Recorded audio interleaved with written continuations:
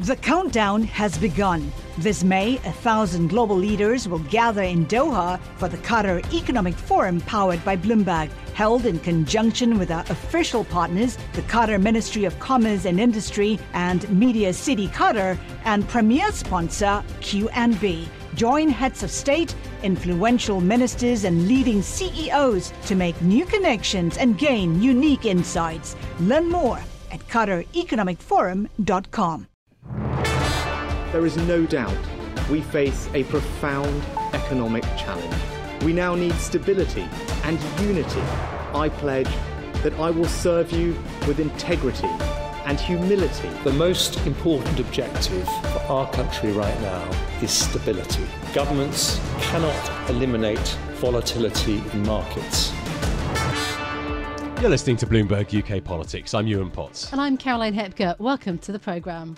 Caroline, I can't believe it's 3 days to Christmas. I guess when you're sitting in the office, you don't feel that Christmassy. But when is Christmas really going to start for you this year? Shall I really admit to this? I think probably at 12 noon on Friday, once I finish up tomorrow's UK politics programme. I'm going to thoroughly ignore the government's advice this week to be cautious and not drink too much. So drunk by 2 p.m. Might not say. Might not put it that bluntly. I should point out that we start at 4 o'clock, so 12 p.m. is a full day's work. It is. It's not a half day. Good stuff. Look, we're trying to keep it cheery because, frankly, the economic news in the last couple of days has been really grim, and it's getting worse for the Conservatives and for everybody in the UK. So the economy shrank in the third quarter more than expected, so down 0.3%, and that's only versus the figure that we had about a month ago. Yeah, and the Confederation of British Industry have weighed in. They say that the UK economy fell deeper into recession in the fourth quarter. Remember, we're not in a technical recession yet, but many people believe we are in a recession nonetheless. More on that in a second. On the second anniversary of Johnson's Brexit deal, the BCC say that businesses feel they are banging their heads against the wall when it comes to trading with the EU. Well, let's get more now with Bloomberg's chief UK economist, Dan Hansen. Now, Dan, on Brexit, is there anything that the government can do to ease the pain that businesses are feeling on this? Well, I think it's really difficult. I think if you remember back at the start of 2021, we had this big shift in the UK away from the single market and towards this new trading relationship, and that it was a very immediate, sudden change in the trading relationship we had, and it was for the good side of the economy and the services side of the economy. And I think businesses are still adjusting to that. And you sort of, when you were thinking about this before the event, the modelling that was done, most people assumed that we'd have this, and in fact it was built into the agreement that the UK made with the EU, a transition period. And there was no transition period for this change from one trading relationship to another. So I think from the government's perspective, what the government can do is very, very difficult, other than attempting to try and essentially what I would say is cast aside some of what has been agreed and try and smooth the transition a little bit for businesses. But the fundamental fact is we had this sort of cliff edge at the start of 2021, and businesses are still trying to adjust to it now. And there's this political bind. We know the Conservative Party's in. It can't be seen to be, Sunak cannot be seen to be soft on Brexit. So I think it's really hard for the politics really clashes with the economics on this. So yeah. I think this is a story that's going to continue to rumble on into 2023 as well. Yeah, absolutely, because the BCC, the businesses, want a, quote, honest dialogue about how to improve the trading relationship with the EU. And then you have, going out to sort of defend, to bat for government, junior ministers like Mark Spencer this morning, saying there's always more that can be done, but actually it's really hard to see what more can be done to improve the kind of Brexit relationship. And then fundamentally, you've also got this really bad backdrop of the GDP figures. What's the outlook looking into 2023 for the UK? Is there any bright spot? Well, look, I think the data we've had out it doesn't look good. As you mentioned at the top of the show, we've had a revision down for the third quarter, so we've got minus 0.3 fall in GDP, a 0.3% fall. Now, that isn't huge, so it's not the worst. It's not the worst we've seen here in the UK. You only have to think back to the pandemic and back to the financial crisis, and we had much bigger falls in GDP then. But what I think you're going to see over the course of the next year or so is what I would describe as a slow burn recession. So a fall in GDP of, we think, about 1.5%. Now that's small relative to history. So if you think of the 80s, you had about a 4.5% fall in GDP. 90s, a 3% fall, and the financial crisis was about a 6% fall. But nonetheless, the economy is going through a very tough time. And I think the thing for 2023, and the thing to remember, is that the rises in interest rates that we've had this year, they haven't hit the economy yet, really. Yeah. That's going to be felt in 2023, and that's actually going to be the story. Fingers crossed, inflation will ease a bit, so the living standard squeeze will begin to ease off a little bit, I think. But it's the interest rate story that will be key. Yeah, Dan, I wanted to ask you about consumer spending, because I think it's probably fair to say it's been weak so far, hasn't it? But it hasn't dropped off a cliff in the way that some people expected it to. And my hunch is that people will spend over Christmas because they like to spend over Christmas and they feel it's important. But I guess January, February, it could be a different picture. Yeah, I think that's right. I think if you look at the data today, you've had consumer spending being revised down quite significantly. You had the same for business investment as well. So you've got two bits. Sort of 75% of the UK economy is starting on a very weak footing, and we're going into a tougher winter. And I think you're absolutely right that we might get through. Well, Christmas might be a little bit cheerier, but you move into January, and people, I think, will really think about what they're spending and their outlays, and things could look different. We're expecting the economy to sort of contract by very small amounts in each quarter, but it's quite possible, and it's very likely, in fact, it'll be much more volatile than that. So you could get bigger drops and then smaller drops followed by that. But I think that's a good characterisation of what we might see.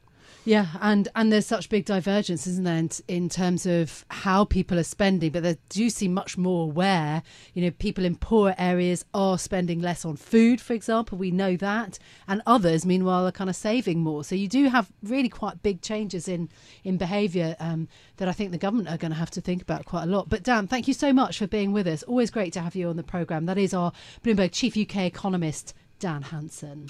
Well, speaking of the housing market, we spoke to Richard Donald, Executive Director of Research at property website Zoopla. Now, he was talking about how a lot of pandemic era changes when it comes to homes are actually being reversed at the moment. So think town versus country, flats versus houses. He doesn't actually see, though, a 10% drop in home prices in the UK, as actually most economists do. Here he is. We expect prices to fall by up to 5% next year. I think there's been a whole load of reasons that, there's clearly a mortgage rate hit to buying power, which we need to factor in. The mini budget sort of sent rates higher than anyone was expecting. So we expect mortgage rates for borrowers to fall back to 4.5% to 5% at the start of next year. But the other thing is banks have not really been layering on risk like they've done in previous cycles. We haven't been loosening credit standards. And so consumers have not been allowed to sort of overpay for housing in the run up to this sort of shift in market conditions. And so that's why we think price falls are going to be lower at the lower end of expectations. OK, in terms of those pandemic trends, I mean, I think I was quite shocked at the beginning of the pandemic by how quickly people decided to leave urban areas and buy, a bigger house, perhaps in a coastal area or certainly outside of the capital. Is that really changing now?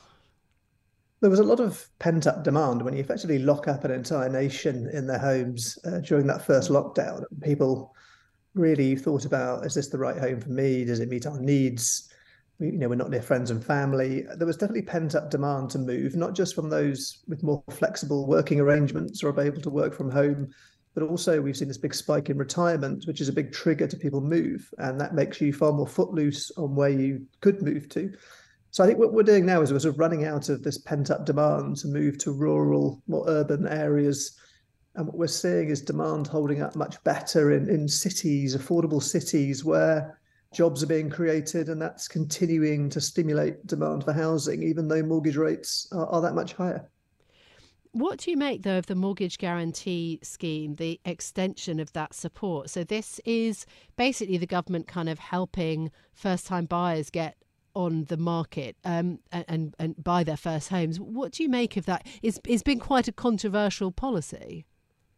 It has. I think it's it helps a relatively small number of people overall, but it's an important support mechanism for those that need to refinance or where values have fallen, for people up to sort of 95% lending.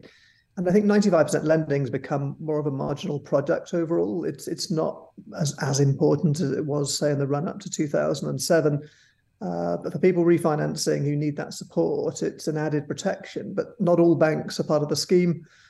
Other banks are sort of doing their own schemes up to 95%. So I think it's a trend we're seeing where mortgage lenders are working really closely with their customers to make sure that if they're coming off, say, 2% onto 6%, they're working through the best solution for them to avoid unnecessary, build up in arrears and the risk of repossession.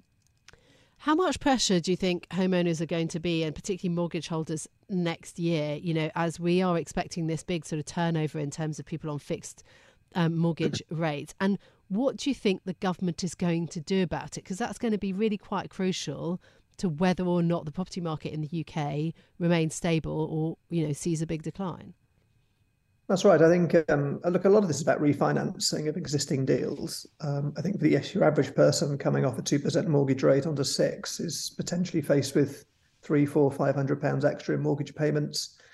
Now, you can avoid that totally by adding 5 years to your mortgage term for the average remortgager. But again, that's going to add a significant amount to your overall interest payments. And so it's that balance that every lender's going through, which is talking to customers. Can you afford to pay this much more? Do we extend your term? Do you move on to interest only for a period of time? So, and that sort of work will avoid forced sellers, effectively, people who simply can't afford to pay the mortgage and will need to sell. And that's going to ease some of that downward pressure on property prices. So we just don't see forced sellers being as big as one might expect. So that was Zooplar's Executive Director for Research, Richard Donnell, there speaking to me earlier on Bloomberg Radio. Not everybody's quite as optimistic, though, as Zooplar is. They're seeing really quite a modest decline in home prices and not too many distressed sellers. Let's see if that changes. It depends a lot on jobs, of course, next year.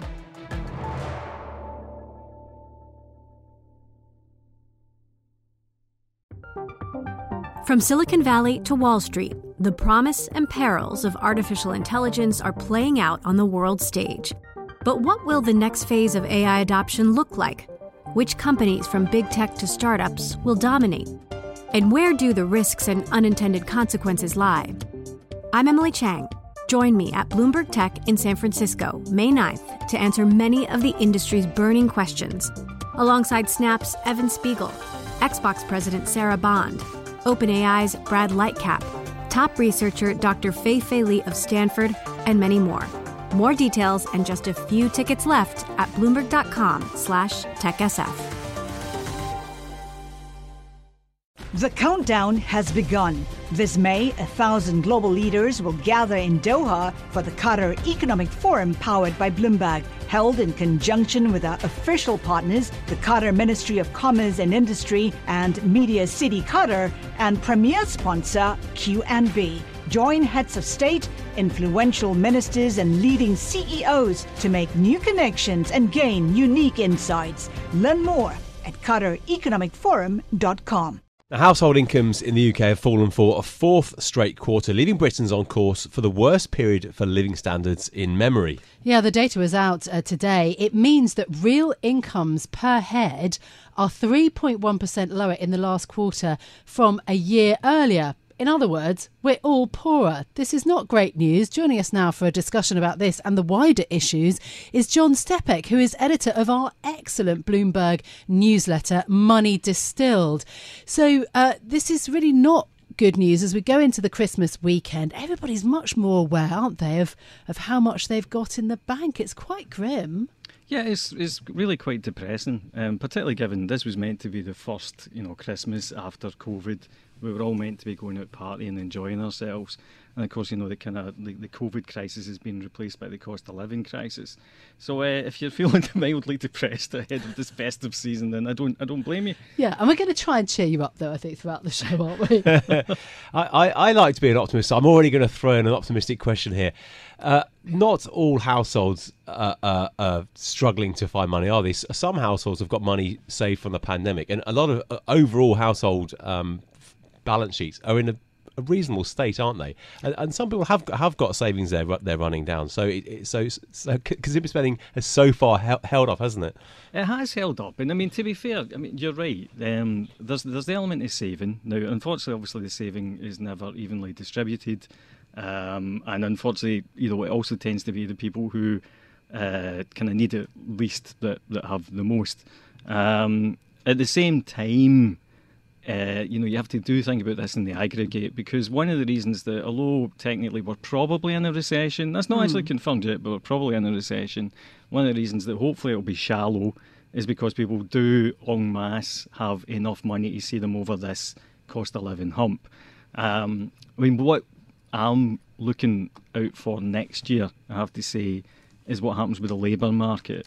Because jobs, as long as people manage to hold on to their jobs, then you might feel, you might be feeling the pressure on your income, but at the same time, you can keep paying the bills. As long as people get access to credit, they will probably keep spending as well. And there's certainly no evidence from the what companies are saying, and the consumer credit statistics are saying, that we are seeing a massive drop-off in anything. I mean, obviously, whenever we get kind of trading updates in January from high street retailers, that will be something to watch, and that's when I think we'll get our first sense of how bad things may or may not get. But at the moment, I mean, I would say the jury's out. Let's fingers crossed things will be not as bad as they could be in 2023. Yeah, but it's quite something, isn't it? When even my rich mates that I know have gone to Aldi to buy a magnum of champagne for the festive season. So, it's not leaving anyone out, let's be honest. I thought Aldi was the ultimate middle class signifier. Oh, there you go. Yeah. Okay. Yeah, I'm smart with money, but, I'm not going to, I got to get all these shipped in local brands from all around Europe. You can do the Aldi Waitrose double, which is probably which is the ultimate kind of the high-low combo of shopping. Yeah. Oh, I like it. Well, that's a bit of a slap down to my friends, but I love it. Okay. Look, what about the other big kind of issue in this week, which is, of course, the strike action? Because you talk about jobs. The other factor is, are we going to get a decent pay rise next year? Certainly if you're a public sector worker, you're trying to get that out of government. How bad is it? I know a lot of people are talking about it being similar to the 1970s. Yes, it was a decade that I was born in, but I can't remember it. Is it that bad? Are there past comparators when you look at December, a month where train drivers and nurses, ambulance workers and driving instructors, all sorts of civil servants are on strike? Yeah, I mean, I really don't think we're there yet. I mean, one thing, union membership, for example, in the 70s peaked at about 50% of the population. It's now about 25% of the population. Now, to be fair, the portion of that that's public sector has diminished much less significantly over that period of time.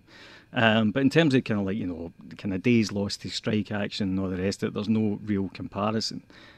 Now, that doesn't necessarily mean that things can't get worse. I mean, something that's really interesting is that this surprised me, but in the 1970s, real wages rose pretty much every year. So people were actually their real income was going up. That's whereas a great fact to their understand. wages, have kind of collapsed, both in the public and the private sector. And I suppose the other thing that I would say is that in the private sector, the last kind of employment data, the average rise was around about 6%-ish. In the public sector, it's around about kind of 2%-ish. Now, there are all sorts of reasons that might be the case, and you can argue about whether it's fair or not, given that public sector workers, to be fair, kind of like much bigger increases than private sector workers in the run up to 2008.